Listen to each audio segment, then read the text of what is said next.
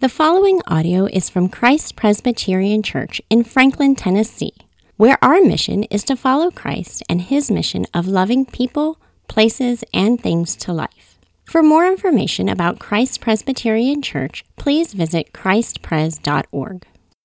Our passage this morning is from Hebrews chapter 10, verses 19 to 25. Therefore, since we have confidence to enter the holy places by the blood of Jesus, by the new and living way that he opened for us through the curtain, that is, through his flesh, and since we have a great priest over the house of God, let us draw near with a true heart in full assurance of faith, with our hearts sprinkled clean from an evil conscience and our bodies washed with pure water. Let us hold fast the confession of our hope without wavering, for he who promised is faithful. And let us consider how to stir one another up to love and good works, not neglecting to meet together, as is the habit of some, but encouraging one another, all the more as you see the day drawing near. This is the word of the Lord. Thanks be to God. That's quite a passage there in Hebrews, a passage that talks about the gift of the local church. One of the things that I've been a pastor now for 20 years, and the longer I do this, the more I can't get over how profound the gift of the body of Christ is, and how easy it is to take it for granted. It's just easy to see church as something that Christian people do, like you just go to church. But when we think about the church as, we don't go to church, we are the church, then the local body of Christ is the things that the Lord does in the lives of his people in the context of the local church are some of the most formative and shaping and helpful things that the Lord gives a Christian in the course of their life as a follower of his. And I'm off script right now because I think about this all the time. I think about, what do we want to be as a church? Who do we want to be as a church? And we're not flashy here. I'm not interested in trying to dazzle anyone with programs or with branding, although it is a beautiful stained glass window. I'm not a pastor that thinks that much about numbers, whether they're giving numbers or attendance numbers. I know that they measure things, and that's information that's useful and helpful. But even as I look out in a room like this, one of the benefits that I get as a pastor is I have this opportunity to kind of slowly accumulate knowledge of the stories of the people who come here, what's going on in their lives. And then I get to know how their lives are intertwined with the lives of others seated around them, and the things that we go through, the joys, the suffering, the triumphs and the defeats that are part of the life of anybody who walks the face of this earth. And the fact that the Lord gives us the local body of Christ is of profound value in our lives. And so we read a passage like this, and the author of Hebrews is unpacking this just a little bit here, just a little bit. And we're seeing that he says we have this confidence that we can draw near to God. And that in and of itself is profound. That you or I would be able to say, I can draw near to the maker and sustainer of the cosmos with confidence. Confidence that he will receive me and not turn me away, not judge me for my sin and smite me, but that he would receive me.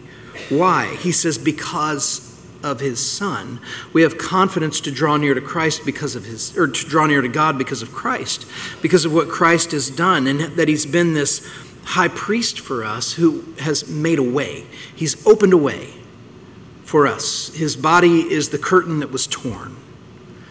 And we pass through his life and his death and his resurrection to the throne of grace. And then he tells Christians, know this, and then respond to this. Respond with your life, respond. And in this passage, there's just a few ways that we read here. The first is he says, draw near to him. So if you've been given access to the throne of grace, draw near to him with hearts of faith. Your conscience is clear. And it's clear because you're robed in the righteousness of another. You're robed in the righteousness of Christ.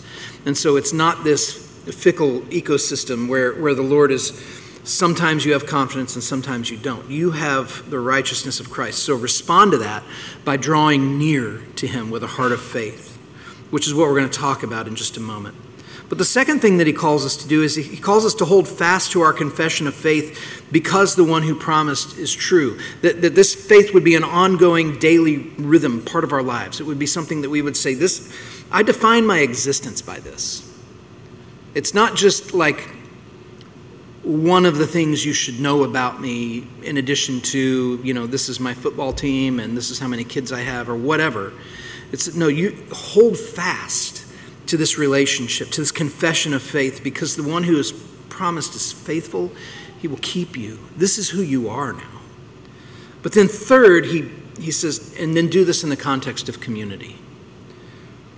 Encourage and spur one another on toward ongoing spiritual maturity. And then he says, because you're in a window of time that's finite. You're in this moment now where you have the gift of the local church. But this won't always be the case. There won't always be the local church. It will be replaced, right, by the coming kingdom of God himself. And so for now, we live in this place between the two advents of Jesus, between the two comings of Christ. And what the Lord has told his people is do this part of it. Do this part of your life, your existence, in the context of a local church family, where you're encouraging one another and you're clinging to truths together and not alone. And so as a church, we think about this a lot, and we've talked about this over the years, and you see it. It's on the posters in the lobby and in the hallway over there, this idea that we're trying to figure out and ask the question, what does it look like? What does it look like for any of us who would call this church home to live in a way where we are growing disciples of Jesus Christ? Because as a local church, we're not here just killing time. We're here for a purpose. And the purpose is to be a community of faith that is bound together for the purpose of giving glory to Christ and living as his witnesses in the world. To be an outpost of truth and light in Williamson County and beyond. To be Christ Presbyterian Church, Cool Springs. That's who we're going to be. And as we've prayed through and talked through as a church, what would that look like to distill our mission down? We've really kind of distilled it down into 3 areas of focus that really define the life of a growing disciple of Jesus Christ. Worship, that we're worshipers. Connect, that we're people who are relationally connected to one another and seeking deeper connection to one another. And serve, that we're people who give our lives away for the sake of the gospel. We serve one another in the context of the church, and then we serve our city and our world in the ways that we work and play and worship and come alongside and encourage and show hospitality, all of these things. And so we took those 3 words, worship, connect, and serve, and we did what people do with stuff like that, and that is that we came up with 6 fundamental practices. And they're on the posters out there. You see them everywhere. 2 that focus on worship, 2 that focus on connection, 2 that focus on service. And these are really at the heart of things. Like when we think about as a church, what is it that we want to do this fall? We're running it through the grid of how does it fit into worship, connect, and serve, these 6 practices. And the 6 practices are these. I'll read them to you. And then we're going to actually just focus on the first one today, or at least I am. And then Melanie Rayner in just a moment is going to come and share some more opportunities for connecting and serving. But the 6 practices are these. Under worship, be fully present with the church every Sunday. Second, be fully present with Jesus every day. That we'd be disciples who are a regular part of the body of Christ and people who are personally practicing prayer, scripture, devotion, growth, personal growth in Jesus. Connect. Take every opportunity to gather with your group. Find a group, be a part of it, be known, be a part of a church where your life is something people have access to and they get to know you. And then the other point under connect is befriend and bring in people who don't yet have a church. And so be an avenue for connection for others who are looking for a church home. And then serve. Strengthen the church by serving and giving. So the first component of serve is serve here. And then the second is enhance flourishing by serving your work, your world, and people in need. Serve outside of here, in the city that we're a part of, in the world that we're a part of, in the neighborhood you're a part of. So those are kind of the 6 practices that we look at and we say, if we were people who were engaged in these 6 things, that would be an indication of somebody who is a growing disciple of Jesus Christ. Now, many of you, some of you I know for sure, are thinking, what, my legalism antenna just went up because you just gave me 6 things to go do. And some of us, our legalism antenna goes up because we love it. Just tell me what to do. Give me 6 things to do and I'll do them. It'll be great. And others of us are like, I don't want to be any part of that. Well, let me just say something about that. One, it is a good instinct for us to have this legalism, spidey sense that goes off when you feel like somebody's just laying rules on top of you. But it's also important for us because what we don't want to do is just distill the Christian life down to a list of empty practices and rituals. But the question we have to ask is, are these empty practices and rituals? Or are they life-giving and necessary for a follower of Jesus Christ? Because the truth is, asking Christians to nurture habits related to following the Lord and being engaged with his people isn't automatically legalism, especially if they're rooted in Scripture and they're designed for our thriving. And so the critical thinking exercise for us is to say, are these 6 things empty, or are they vital? Are they necessary for us? Because as a pastor, I don't ever want to call us into anything other than what is for our spiritual and relational good. That doesn't interest me at all. But we are called as Christians to spiritual practices and spiritual disciplines and spiritual community. And as Jesus said, there is no greater love than this, that a man would lay down his life or a woman would lay down her life for their friends. That there's this self-emptying kind of love that Jesus says that's the best kind of love there is.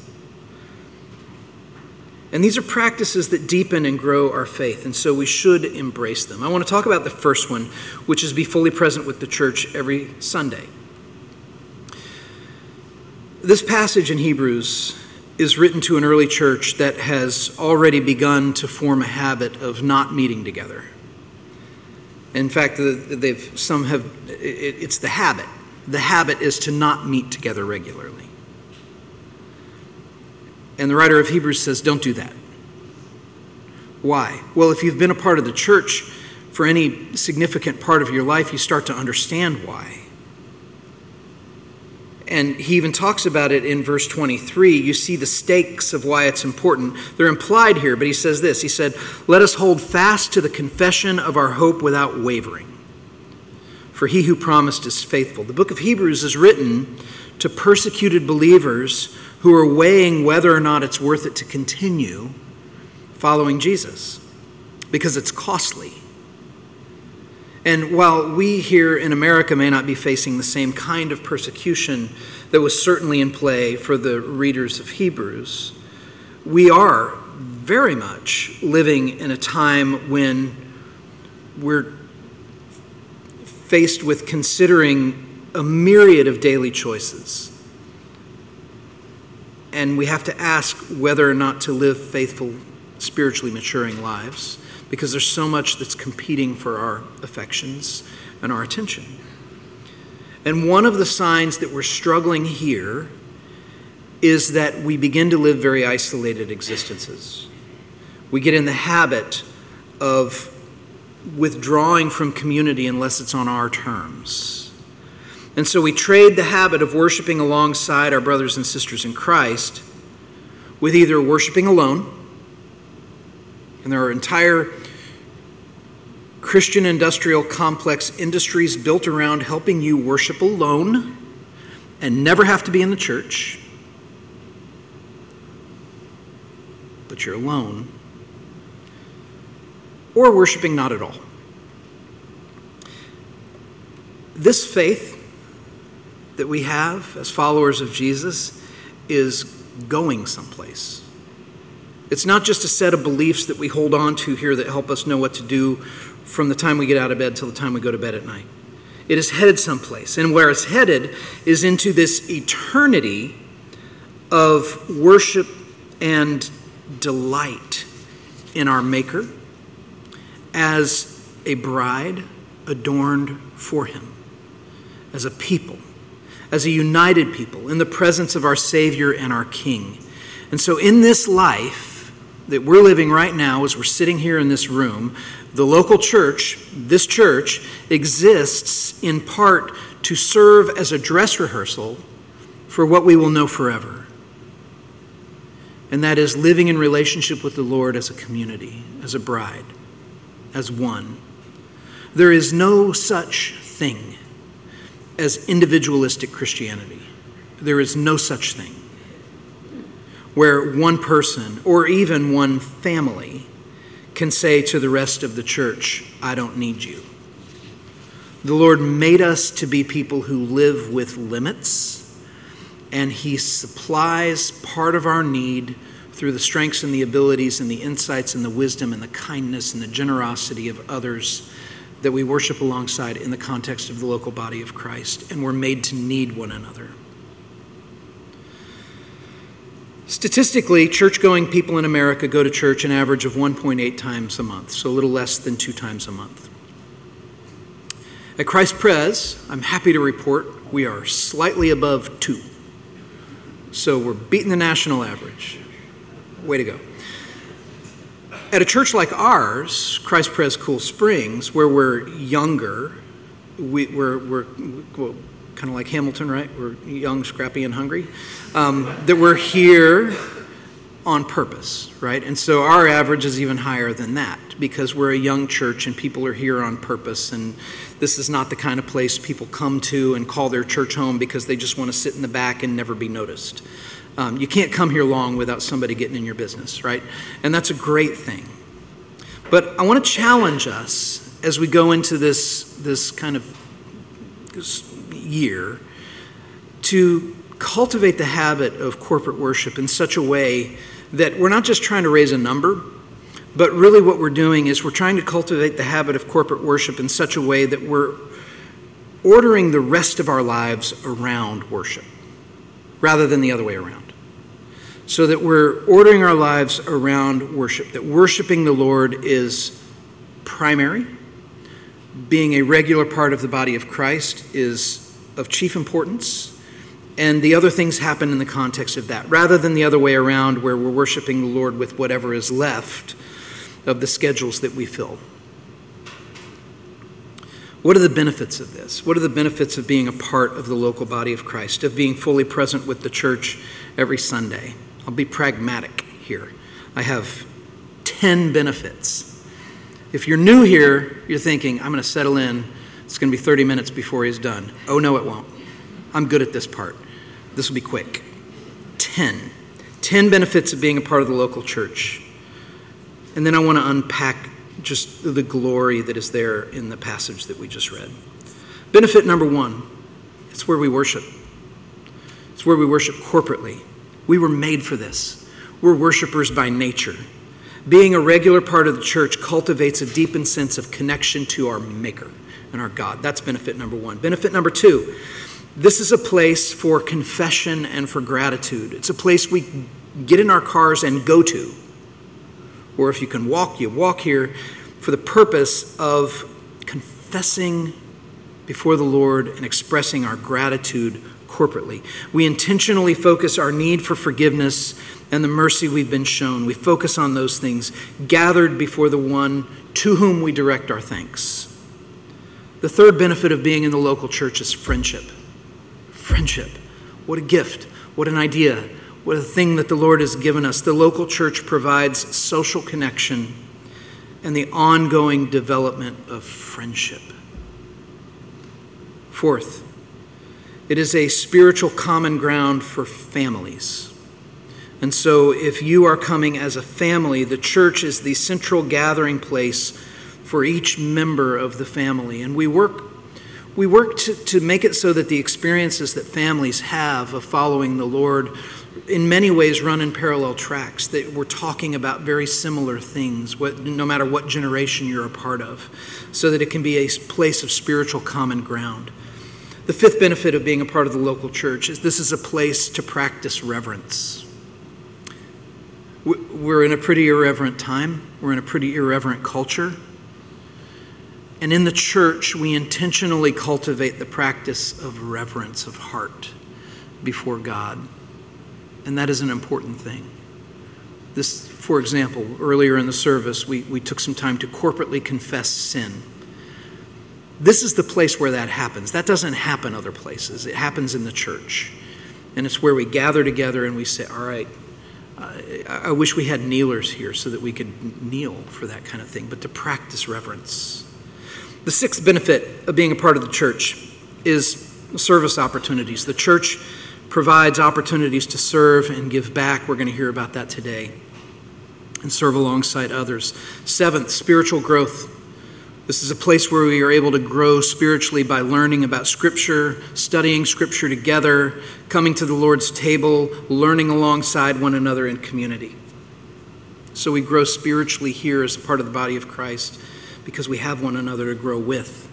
Number 8, the eighth benefit of being a part of the church. There's so many more, but I'm limiting it to 10. 8, we don't suffer alone. When you're part of the body of Christ, you don't suffer alone. As a pastor, one of the things that I get access to is your suffering.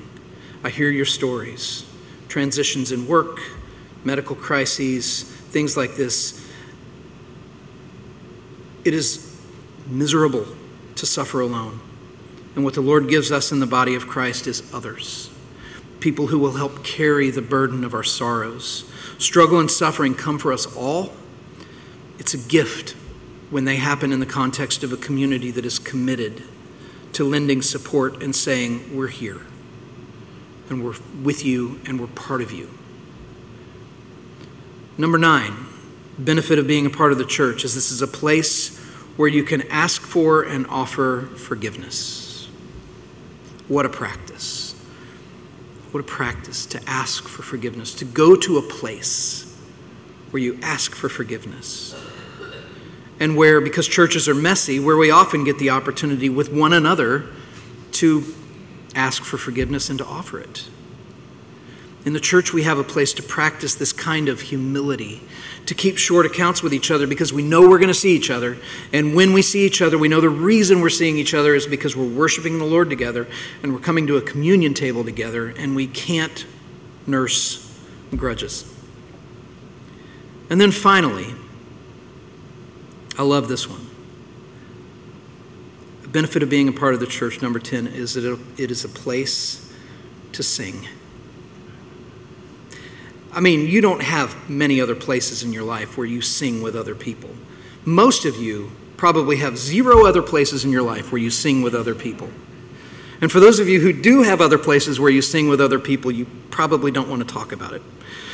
But in the context of the local church, we gather to sing from the heart with others. We get to know songs together, and there is no other regular place like this. I could list so many other reasons why it's good to be a part of the local church, but let's not just focus on how the church benefits me, but let's consider that when we're part of a church, the Lord uses our presence. He uses your individual presence to deepen our community. The Lord uses our presence not only to shape one life by another, but he uses the friendships and the communities that form here, the small groups that form here, to shape the entire community. C.S. Lewis wrote about this in his book, The Four Loves, when he was talking about friendship. One of the four loves he talks about is friendship, and he says this. He says, "In each of my friends there is something that only some other friend can fully bring out. By myself, I'm not large enough to call the whole man into activity. I want other lights than my own to show all of his facets. Hence, true friendship is the least jealous of loves. Two friends delight to be joined by a third, and three by a fourth." When a local church is a place where we honor the habit of meeting regularly, we all get more of one another. That one of us brings something out of the other, and a third benefits from that. It's part of God's design for his people, and it's a gift. And these are all helpful reasons for why it's good to be a regular, committed part of the local church. But there's a deeper reason even still, and I'll land with this, for why we should keep the feast, why we should be a regular part of this. And it's that we have been invited to it. We have been invited to it by our Maker. A way has been made. Because of our sin, God owed us nothing in terms of eternal relationship with him, unthinkable access to him has been given to us because of Christ. And this text from Hebrews says we have confidence to draw near, to enter into the holy place by the blood that Jesus shed for us. Through his flesh, he has opened a way for us to have lasting, unbroken fellowship with our Creator. And the church is the only place in your life that says, when you come here, you do not need to put your best foot forward. You don't need to impress anybody to belong here. What we bring instead is our need. And what we trust in is the work of Jesus. And so for this reason, we hold fast to the confession of our hope. Let's stir one another up to do the same. That's why I need you here. That's why you need others here, to hold each other up and to stir one another's confidence and to remind each other that the gospel is true. And so bring in the lonely and the outcast and the broken. Make them know they're welcome. Make them know they're wanted here. Hebrews tells us that our basis for welcome is this, our confidence in Christ. Let's seek to do that. Let's seek to be fully present with the church and hold fast to the confession of our shared hope always, always inviting others in to this place that Christ has set for them too at his table.